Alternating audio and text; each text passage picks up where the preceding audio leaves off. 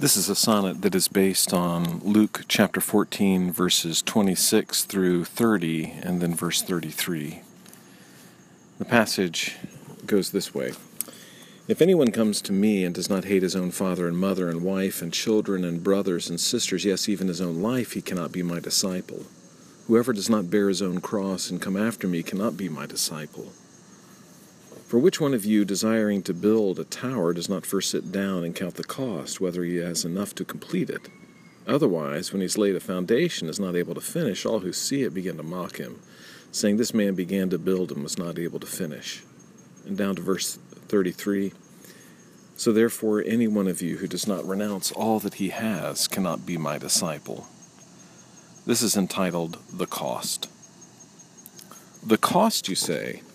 I thought it was free to take and make use of, to follow as I please. But this word makes it sound as if the price were me, all my security, comfort, and ease.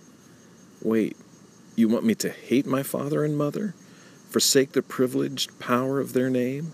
I thought the command was for their name to honor. Hate them? To hate myself would be just the same. But I'll try you out. Let's see where you go. I'll be by your side when you get what you're due. I'll look up in pride when your glory you show, and be envied as one of the great lucky few.